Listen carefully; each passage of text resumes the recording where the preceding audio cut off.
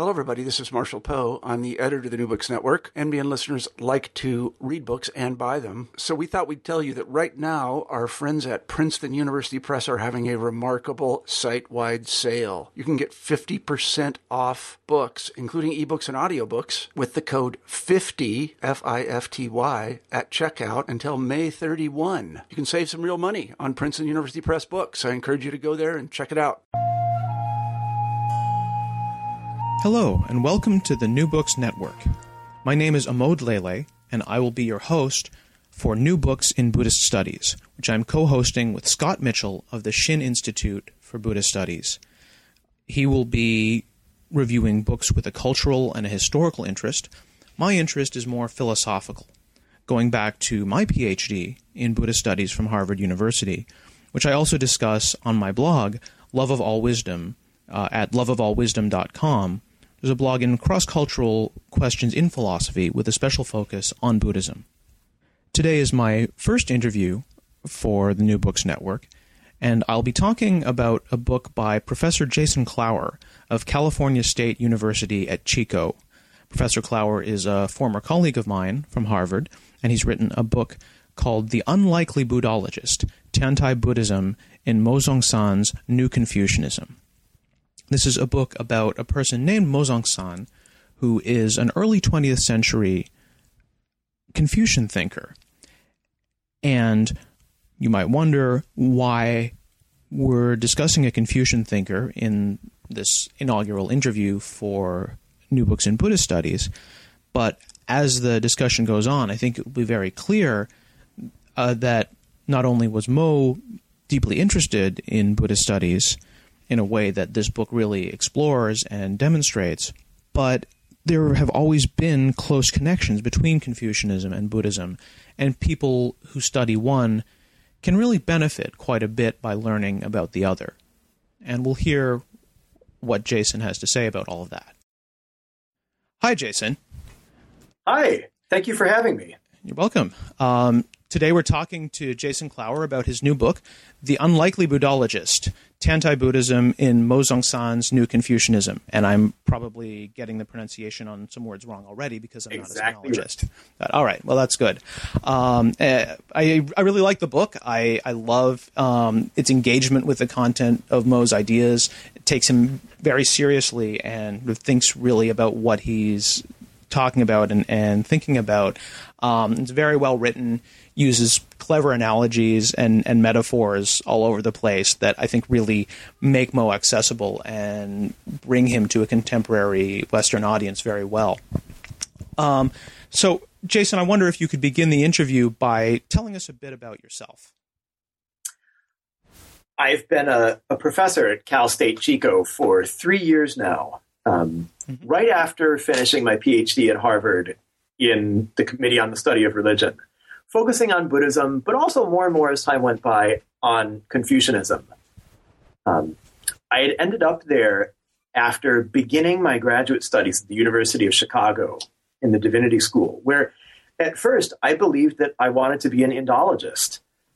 And as time went by, Chinese, which had been my first love, kind of came back into the center of my focus. And so I was faced with this painful decision. It was clear that if I wanted to do Chinese religion, I should probably leave Chicago, which was in a kind of lull at that point. Anthony Yu, who was their reigning dean of Chinese religion, was wrapping up and not taking new students.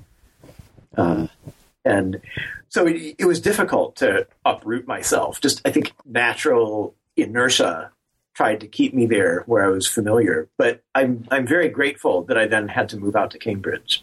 Right. You found it was a good environment for the work that you wanted to do. It was. One of the things that made it perfect, in my case, was its proximity to Boston University. Which is actually approaches the study of Confucianism with a much more open spirit than you would find at Harvard, where one of the reigning figures in the study of Confucianism there is Peter Bohl, who's very much a historian and a philologist. He's certainly not somebody who is looking to the Neo-Confucian tradition for ideas about how to live his life. Right. But Boston University it has a larger theological input into Chinese studies. And so the folks that you find there really are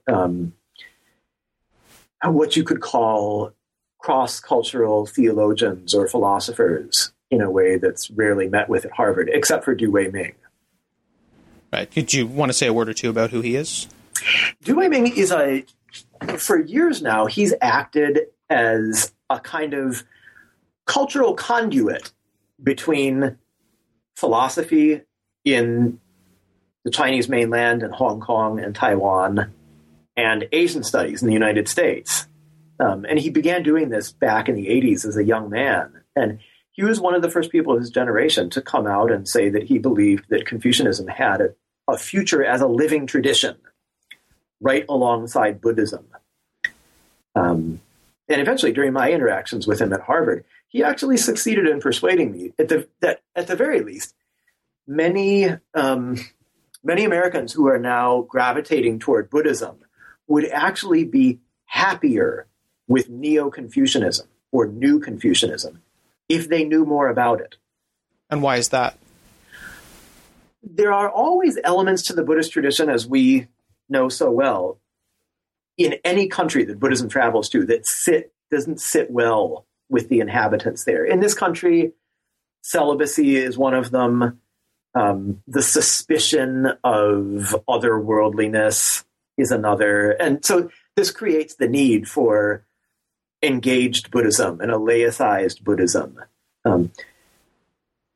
Buddhists in China already began dealing with this more than 1,000 years ago. They've had a lot of time to absorb its resources into their native tradition and come up with something that they feel is either a happy medium between Confucianism and Buddhism, or a kind of tertium quid that takes over what appealed to them about Buddhism in the first place. So my experience with Americans has been that they really appreciate the metaphysics of New Confucianism, its anthropocosmic vision, which is loosely Buddhist in origin, the Buddhist practices of self-cultivation that it's taken over, together with an unflinching commitment to staying engaged in one's family and one's country and one's society. And also, it has no requirement for celibacy. That's always helpful. And are those kinds of considerations what drove your intellectual journey from studying primarily Buddhism to studying Confucian thinker? Or was it something else in your case? In my case, I was particularly interested in the question of what happens to morality in Buddhism. And I know this is a question that's been in the background of your work also. Right. Although we're here to talk about you today. I think it's a question that's never really and truly been solved in Buddhism. How you can maintain that moral values are really real, truly important. There are all kinds of answers to that question, and they're plausible and they work well. But what I mean is that in the Buddhist tradition, nobody has been able to nail shut the lid of the coffin on that question. Mm-hmm. And I doubt that it can ever be done. So that's what makes it a fecund, interesting intellectual question. Since that was the very question that drove most of Neo-Confucian criticism of Buddhism and underlay its kind of uneasiness with Buddhism, even as they were attracted to it, mm-hmm. they became a natural source of curiosity for me. Right. Did you kind of discover them at Harvard or at Chicago? It was at Harvard, as a matter of fact. It was really almost an accidental thing. I had been talking with my advisor, Robert Gemello, who's primarily a scholar of the Huayan tradition, but also knows quite a bit about currents in modern Chinese thought. I said, by chance, do you know of anybody who's had intelligent things to say in modern Chinese scholarship about both Platonism and Buddhism? And kind of why Platonism? This was a tradition where it seemed to me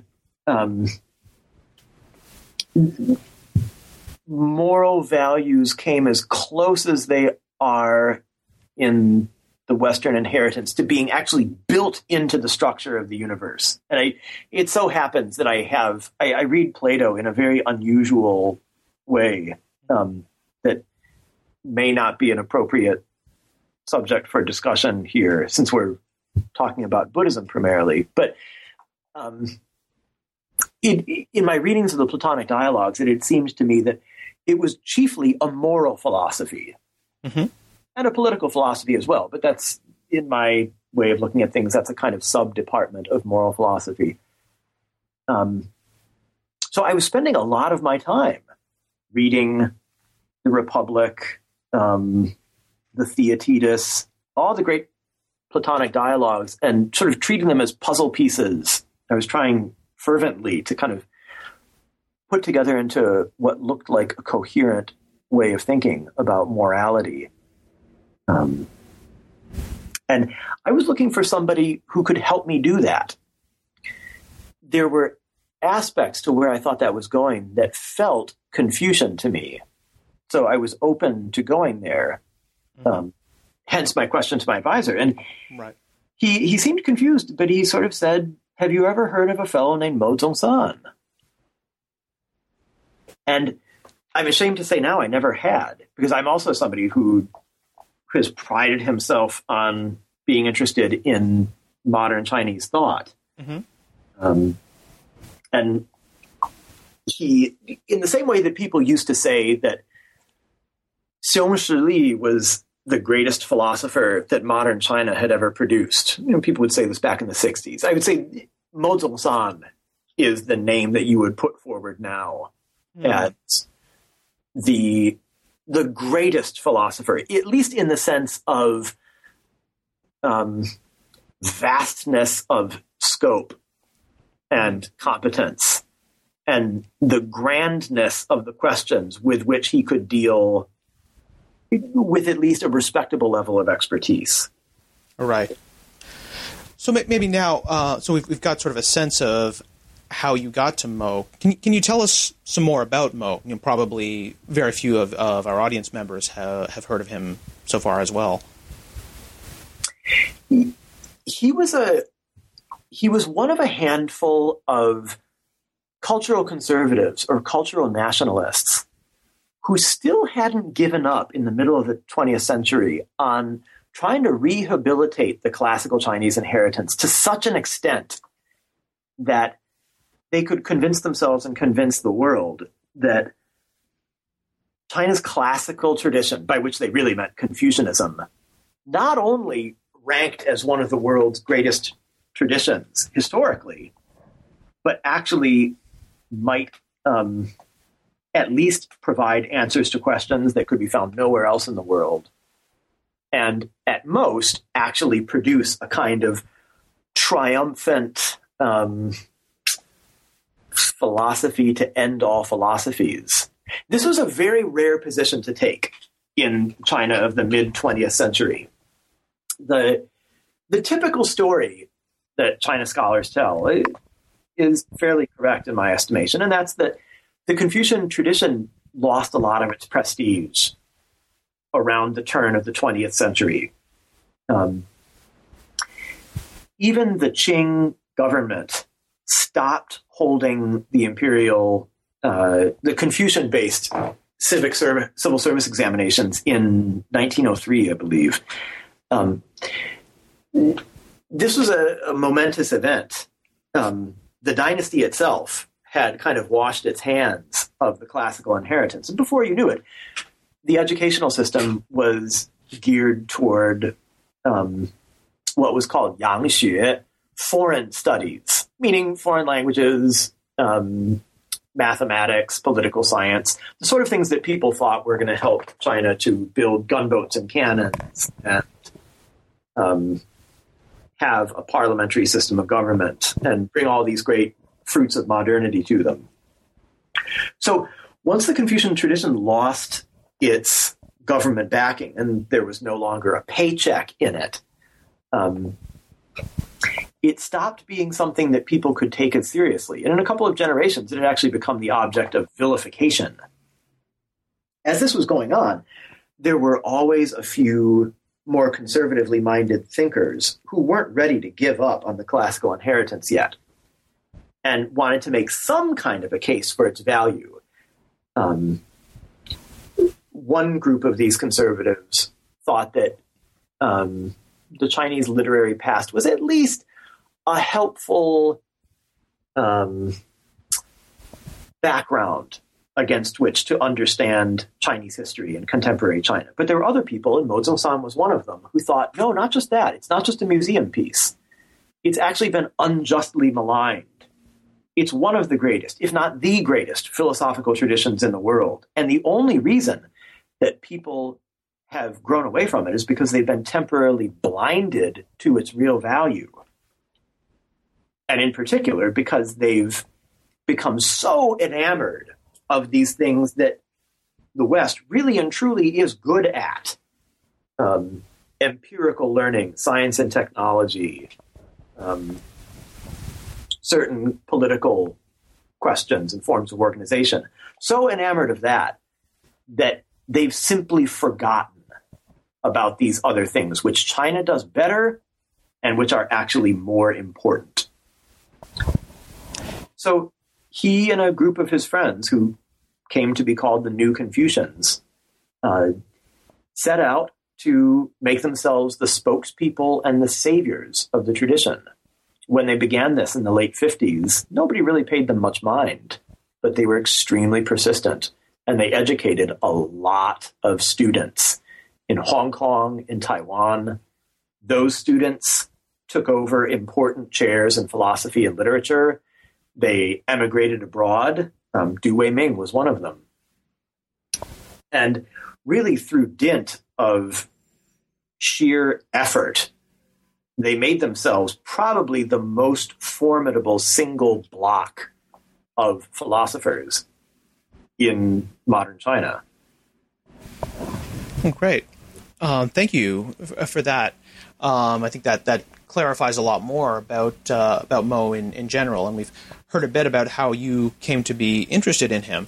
Now, of course, this is a Buddhist Studies forum, New Books in Buddhist Studies, and we're talking about a Confucian thinker, but the reason for that is your book is specifically on Mo's Buddhology and on his approach to Buddhism. Could you tell us a bit first about why you chose that as a topic? People have been studying Mo Zhongshan for a long time now, chiefly in China, but now increasingly in Western languages. And the people who get interested in this are usually people whose main focus is Confucianism. That only makes sense. But there was a problem, or a gap, and that is you can't read very far into Mo Zhongshan without encountering a lot of distinctly Buddhist turns of phrase. As you read deeper, you'll see him acknowledge openly that he's taken this or that central structure of his thought directly from Buddhism. What's happened in the scholarship is that people tend to skirt that. It's still the case that expertise in Chinese Buddhism and expertise in the Confucian tradition really have nothing to do with each other. That is, the learnings that give you expertise in the one help you not a whit with the other. And so it's very difficult as a person whose home intellectually is in Confucianism to make much sense of what Mo is doing when he takes these Buddhist ideas, what precisely these ideas are supposed to mean, and how he's distorted them or adapted them, if at all, in his appropriation. Since my home base was in Buddhist studies, it looked like this was a place where I could make a contribution. And I didn't feel terribly mendacious in claiming that this was a central piece of his thought that really needed to be explicated, because Mo is absolutely unambiguous. He pays homage to the Buddhist philosophers. He thinks that you can't really do justice to Confucianism without having a very solid understanding of the Chinese Buddhist tradition in all its parts, which is a difficult thing for anybody to do. Right. And it sounds like the central question of your book is really why Mo undertook all this study of Buddhism and why he said so much about Buddhism. That's sort of the puzzle that you're trying to put together. He devoted 10 years of his career to the study of Buddhism. And I talked with his students, and his practice was that he would go to the library at his university, and he would take out the Taisho Canon, this enormous collection of volumes, and he would simply work his way through them. And he had a notebook, a commonplace book, where he would jot down passages that interested him. And he simply read his way through the canon. Why? Right. And so if that's your question, what's your answer? Why so much Buddhism? Mo says at the very beginning of his writings on Buddhism, he thinks that, in point of fact, in China's history of philosophy, the Buddhist philosophers have simply been better at doing their job than the Confucian philosophers. Not, mind you, that Buddhist philosophy is more correct than Confucian philosophy. He's still a Confucian at the end of this process of investigation. But he thinks that the Buddhist philosophers do a better job of explicating in a systematic way what the message is, which is at the core of their tradition. He doesn't discount the huge differences, as he sees them, between the essential message of the Buddhist tradition and of the Confucian tradition. But he simply says the Buddhists were much, much better at taking the ideas that were latent in their scriptures and putting them out in an orderly manner, creating what you or I would call a philosophical system.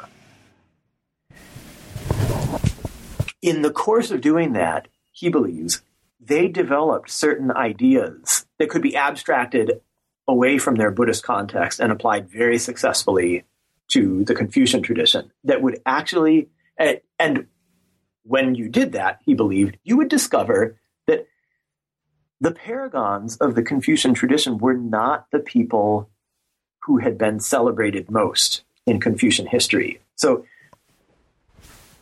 in doing this, in making these appropriations from Buddhist philosophy, he was preparing to rewrite the history of Confucianism. And this, in fact, is what he did. So what are those ideas that he draws from Buddhism that he thinks can rewrite the history of Confucianism? The central distinction is between what he calls the theory of separation and the perfect theory. Right away, in reading Mo Zhongshan's Buddhological materials, you see that he's fascinated most by the practice of Panjiao. This is the famous Chinese Buddhist philosophic practice of comparing the different schools of Buddhist thought to one another and determining which is better than the next. Figuring out what the merits and demerits of each school are. And famously, the story goes, the Buddhist tradition in all its diversity kind of landed in China all at once. They suddenly received more than 1,500 years of evolution of Buddhist thought all together. And the problem was to make sense of the diversity without actually rejecting any part of the tradition. if it was all Buddha Vachana, then it all had to be saved. But where there were apparent contradictions, they had to find some explanation, some way to harmonize these parts with each other. Right. This is the famous practice of Panjiao. Mo studied his way through the various Chinese systems of Panjiao, and he found one that appealed to him particularly much. It was the system of a man named Tiantai Zhiyi, the founder of what came to be called the Tiantai school of Buddhism.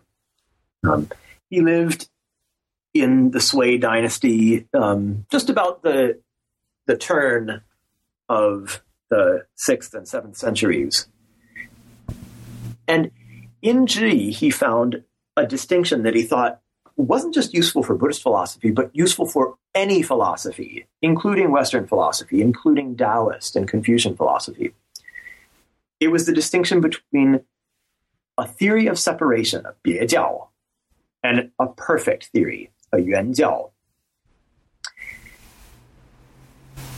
For Mo, in its Buddhist context, the pivotal question here is, what is a Buddha exactly in relation to the rest of us? And how does his experience differ from ours? And how would we have to change materially in order to become Buddhas?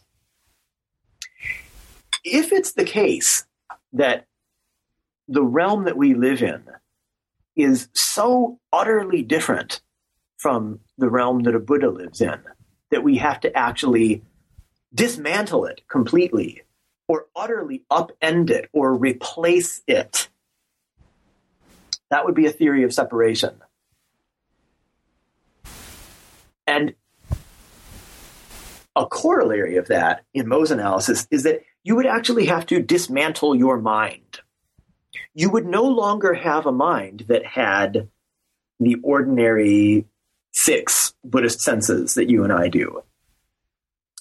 So the picture that emerges of a Buddha in these kinds of thought, which would include maybe most signally for Mo, Yogacara, the picture that emerges of a Buddha there is almost like an automaton. He may seem to us as though he walks and talks and sleeps and eats, but in fact he doesn't. And certainly from his own standpoint, if he can even be said to have a suggestive standpoint, there's no participation in the ordinary empirical world. This is a point that Paul Griffiths made a long time ago in his book on being Buddha, about the Yogacara tradition. On a personal level, Mo finds that kind of vision abhorrent, for much the same reason that Neo-Confucians in general found Buddhism as a whole kind of abhorrent. But also because he believes that it's not actually faithful to the real Buddhist message. Mo agrees with Zhi that the Buddha's central, supreme, triumphal revelation came in the Lotus Sutra, where he explained that everybody is going to become a Buddha. Not an Arahat, not a Pratyeka Buddha, but a Buddha. Such that the Buddha is an eternal, all-pervading being. To Mo, this was an image of Buddhahood that he could embrace. It was a vision in which we don't have to become other than we are in order to be a Buddha. And to somebody who's interested in Chinese Buddhism, it's clear that these kinds of ideas pop up all over in the Chinese Buddhist tradition as a whole, not just Tiantai, but the tradition of the awakening of faith and the Huayan school take what they understand of the Tathagatagarbha tradition in India and run with it. And they give us this vision of a mind that's innately enlightened. It may be adventitiously defiled, like a mirror covered with dust, but all we have to do is blow away these impediments. And we'll discover that we've always already been a Buddha. And Mo also believes that it's part of the Buddha's teaching in the yoga, in the Lotus Sutra and the Nirvana Sutra, that Buddhas actually continue always to participate in embodied form in the lives of other sentient beings. And it's not just that they appear to participate, they really do. Their Nirmanakayas are as much a genuine instantiation of the Buddha as the Dharmakaya. They're not a kind of falsification or a mere hologram. So, go ahead. So just to take us back, the perfect theory is basically claiming that Buddhas are, in some respect, identical to ordinary people and the world around them, whereas separation theories of separation, draw a sort of gulf between Buddhas and everything else. Is that right? Exactly.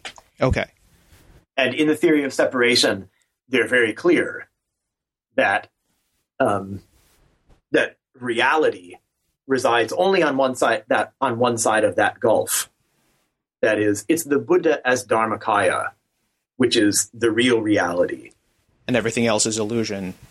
Is illusion, if not in the sense of being vaporous mist. It's still real on a relative level of truth, but there's no parity at all between the world of the Dharmakaya, the Dharmadhatu, and the only contingently real world of regular embodied existence. Right. Whereas Mo wants to make those two things convertible. They're interpenetrating in a way that a text like The Awakening of Faith may sometimes claim that it endorses, but in fact it doesn't. For Mo, it really is a two-way street. The Dharmakaya is truly the Buddha in the same way that the Nirmanakaya is. And yours and my experience as defiled Protogdanas is legitimately real just as much as those aspects of experience which are only available to a fully enlightened Buddha. We're not dreaming this up. Right. And so Mo kind of clearly prefers the perfect theory on the Buddhist side. Now, how does he apply it to Confucianism? Why does he think that Confucians should care about this Buddhist distinction? This is a great question, and this is where Mo is an extraordinarily gutsy Confucian. Mo thinks that Confucians, since the Sung dynasty, got the Confucian tradition wrong. For him, there was a watershed moment in the Sung dynasty when the Neo-Confucians took up the question of what is a human mind? Is it really infinite in some respect? Is it somehow coextensive with heaven? Or is it merely an utterly finite container that shares some of the essence of heaven, or its nature, its xing, but really is separate from numinous reality? The figure who is posthumously nominated as the great and final spokesman for the Confucian tradition was Zhu Xi, of the Southern Sung. And Zhu Xi came down emphatically on the latter side. Our minds are not somehow one with heaven or the cosmos. We are finite beings. We have a nature which is informed by the heavenly principle, and we can cause our minds to more closely manifest that nature. But we ourselves are not infinite beings. Mo saw this as an analog to the Buddhist theories of separation. It just so happened that he was a partisan of a different camp that said, no, in fact, the human mind, your waking mind, the one that makes decisions about ethical matters on a daily basis, that very mind is in fact the same as heaven itself, as the way, the Tao itself. So that the principle of the way isn't just a kind of abstract pattern that other things do or don't cohere to. It's a living force, and it takes on personhood in people like you and me. Mo saw that distinction in the Confucian tradition as being importantly analogous to the distinction between the theories of separation and the theory of separation and the perfect theory in Buddhism. And he thought, aha, the Buddhists of the Tiantai school following Zhi have done a great job of constructing a philosophical apparatus to make clear what this difference is and try to demonstrate the superiority of the perfect theory position. And so what he did was try to abstract it away from its Buddhist context and place it down over the Confucian tradition to show people, you see, Juxi was wrong. It's this perfect theory kind of Buddhism that best represents our tradition. It best enunciates the original spirit of Mencius and the mythical sage kings. So Tiantai Buddhism basically gives Mo a resource for rejecting the metaphysical theory that he finds in Juxi. Exactly. Right. He refutes or rebuts Juxi with the same kind of argument that Tiantai uses to refute specimens of the theories of separation, like the Huayan school. Right. And so if he does that, why does he ultimately reject Tiantai Buddhism? Why does he remain a Confucian and reject the Tiantai school that he obviously sympathizes with quite a bit? As much as Mo saw it as his mission to open the eyes of other Confucians to the value to be found in the Buddhist tradition, he still was not a Buddhist. And at the end of the day, he still criticized Buddhism for the very same things that people had been criticizing it for the last 1,000 years. Namely, he doesn't think that there is really a place in the Buddhist tradition for recognizing the primacy of moral value. He thinks it's ruled out on grounds of shunyata and pratitya samutpada.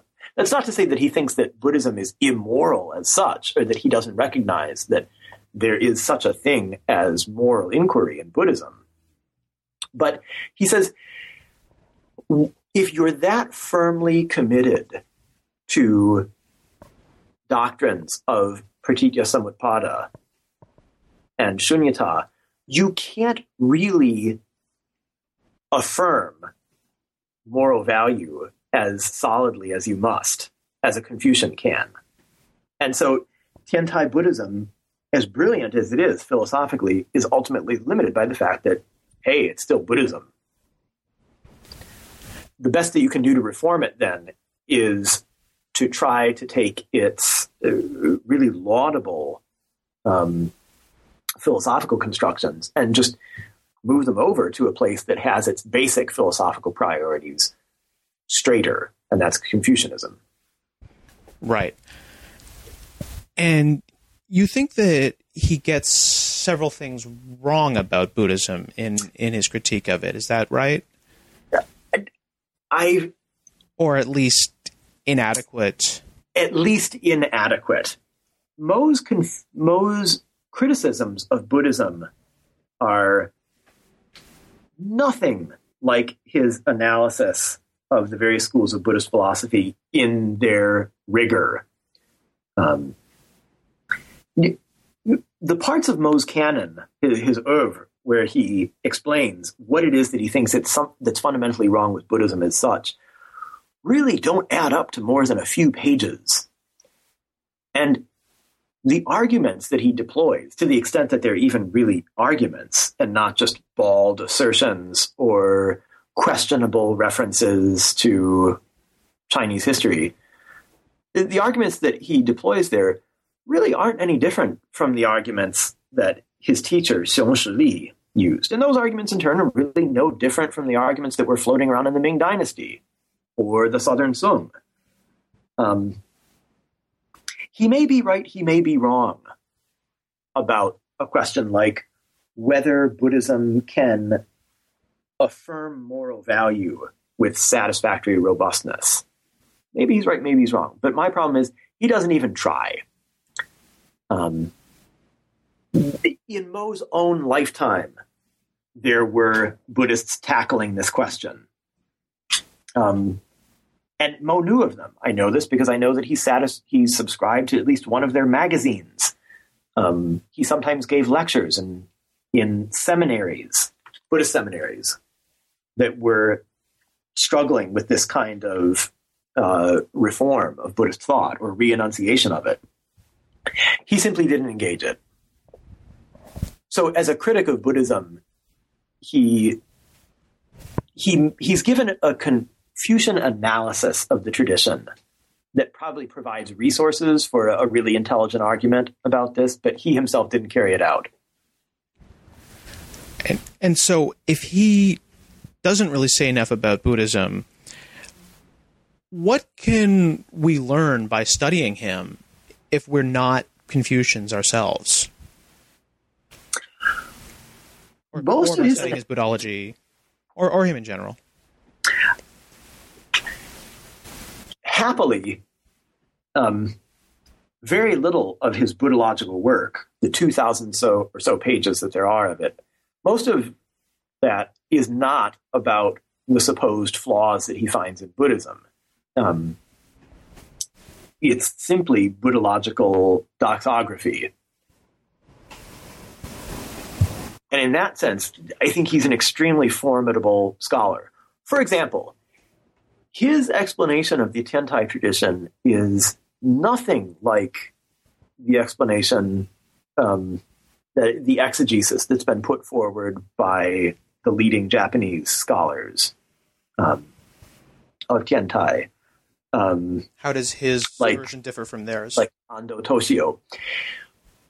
The Japanese exegetes tend to focus on the Tiantai doctrine of the three truths.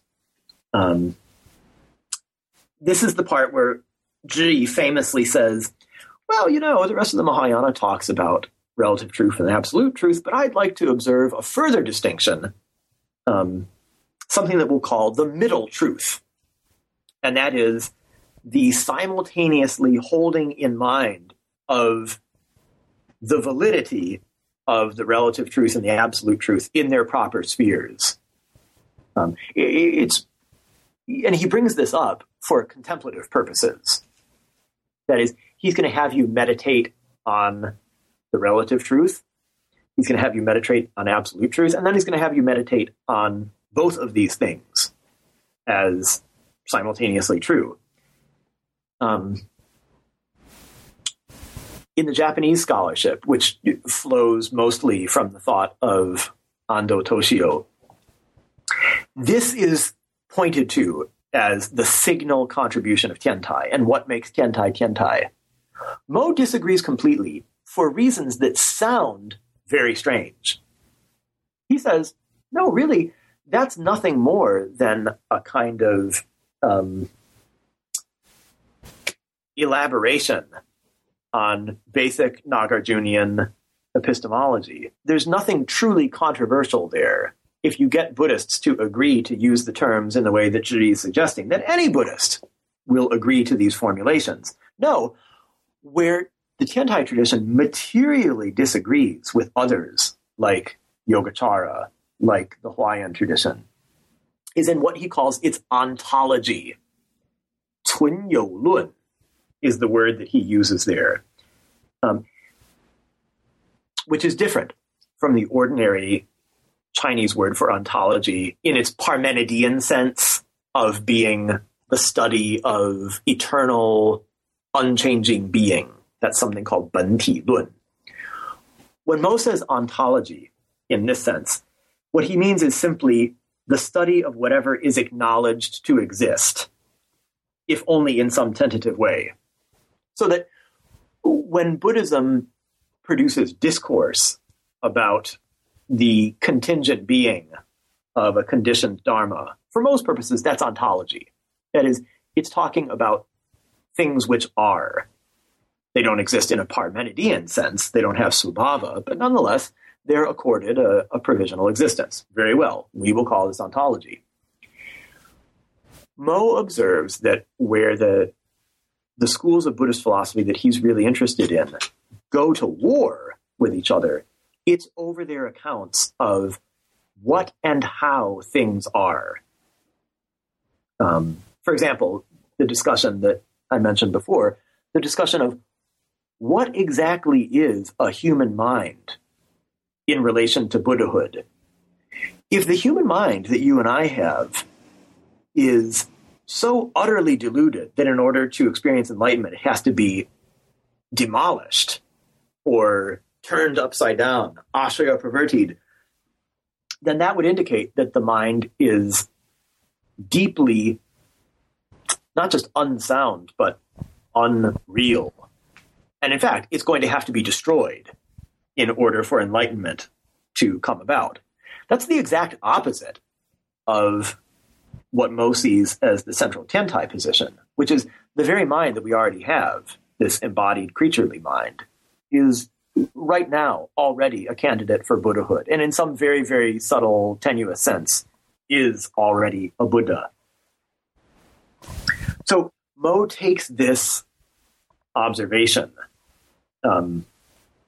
of kind of the central topos of Buddhist philosophy, and he writes the history of Chinese philosophy from that perspective, how they've disagreed materially on these questions of what he calls ontology.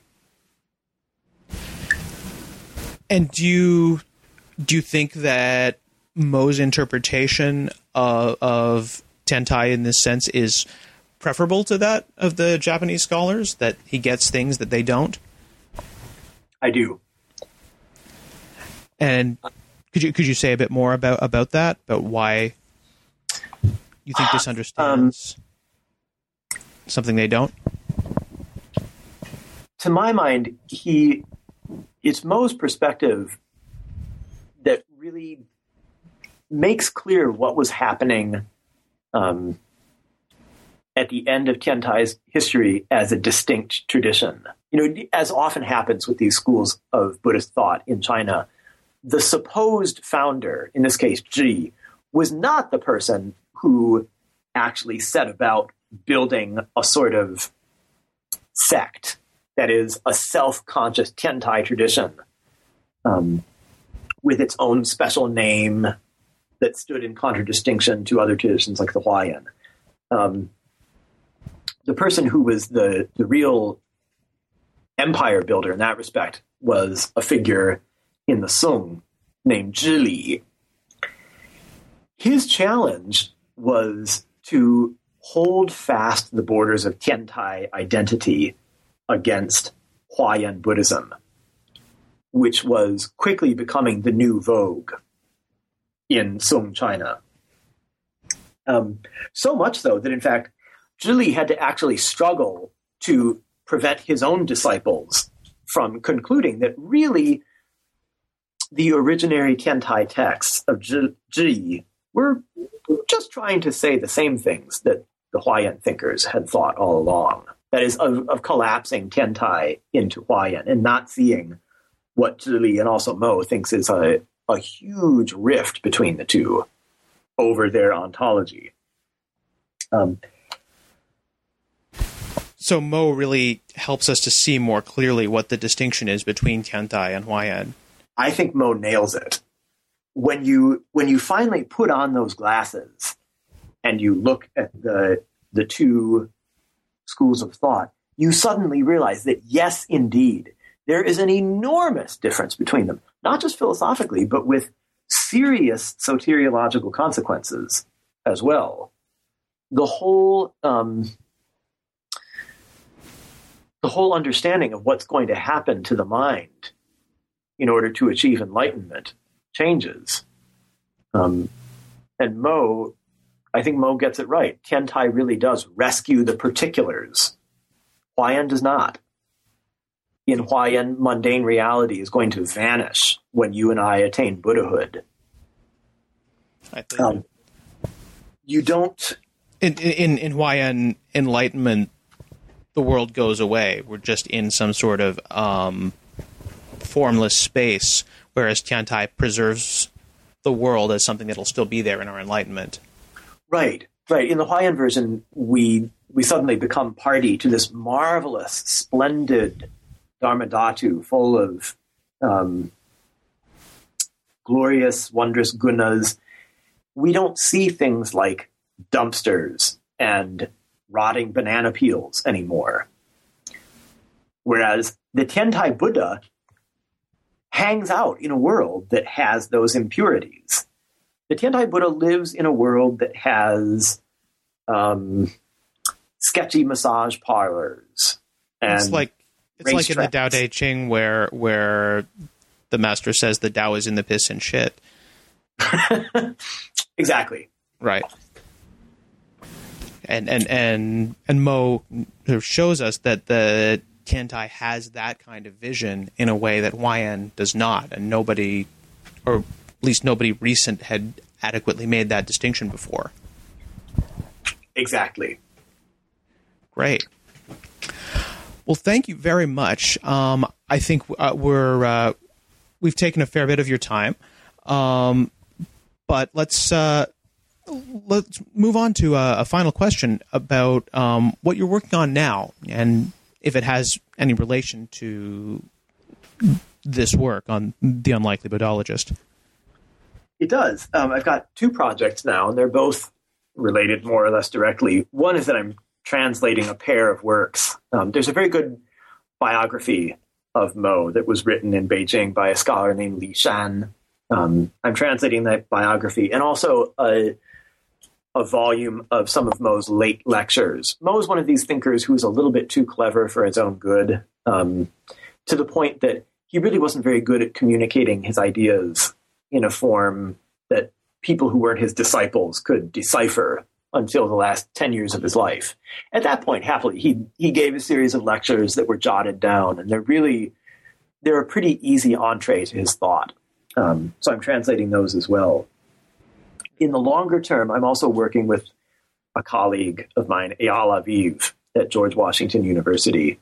We're writing a history on the common roots of this new Confucian tradition represented by people like Mo, and also the tradition of what's sometimes called humanistic Buddhism, 人间佛教.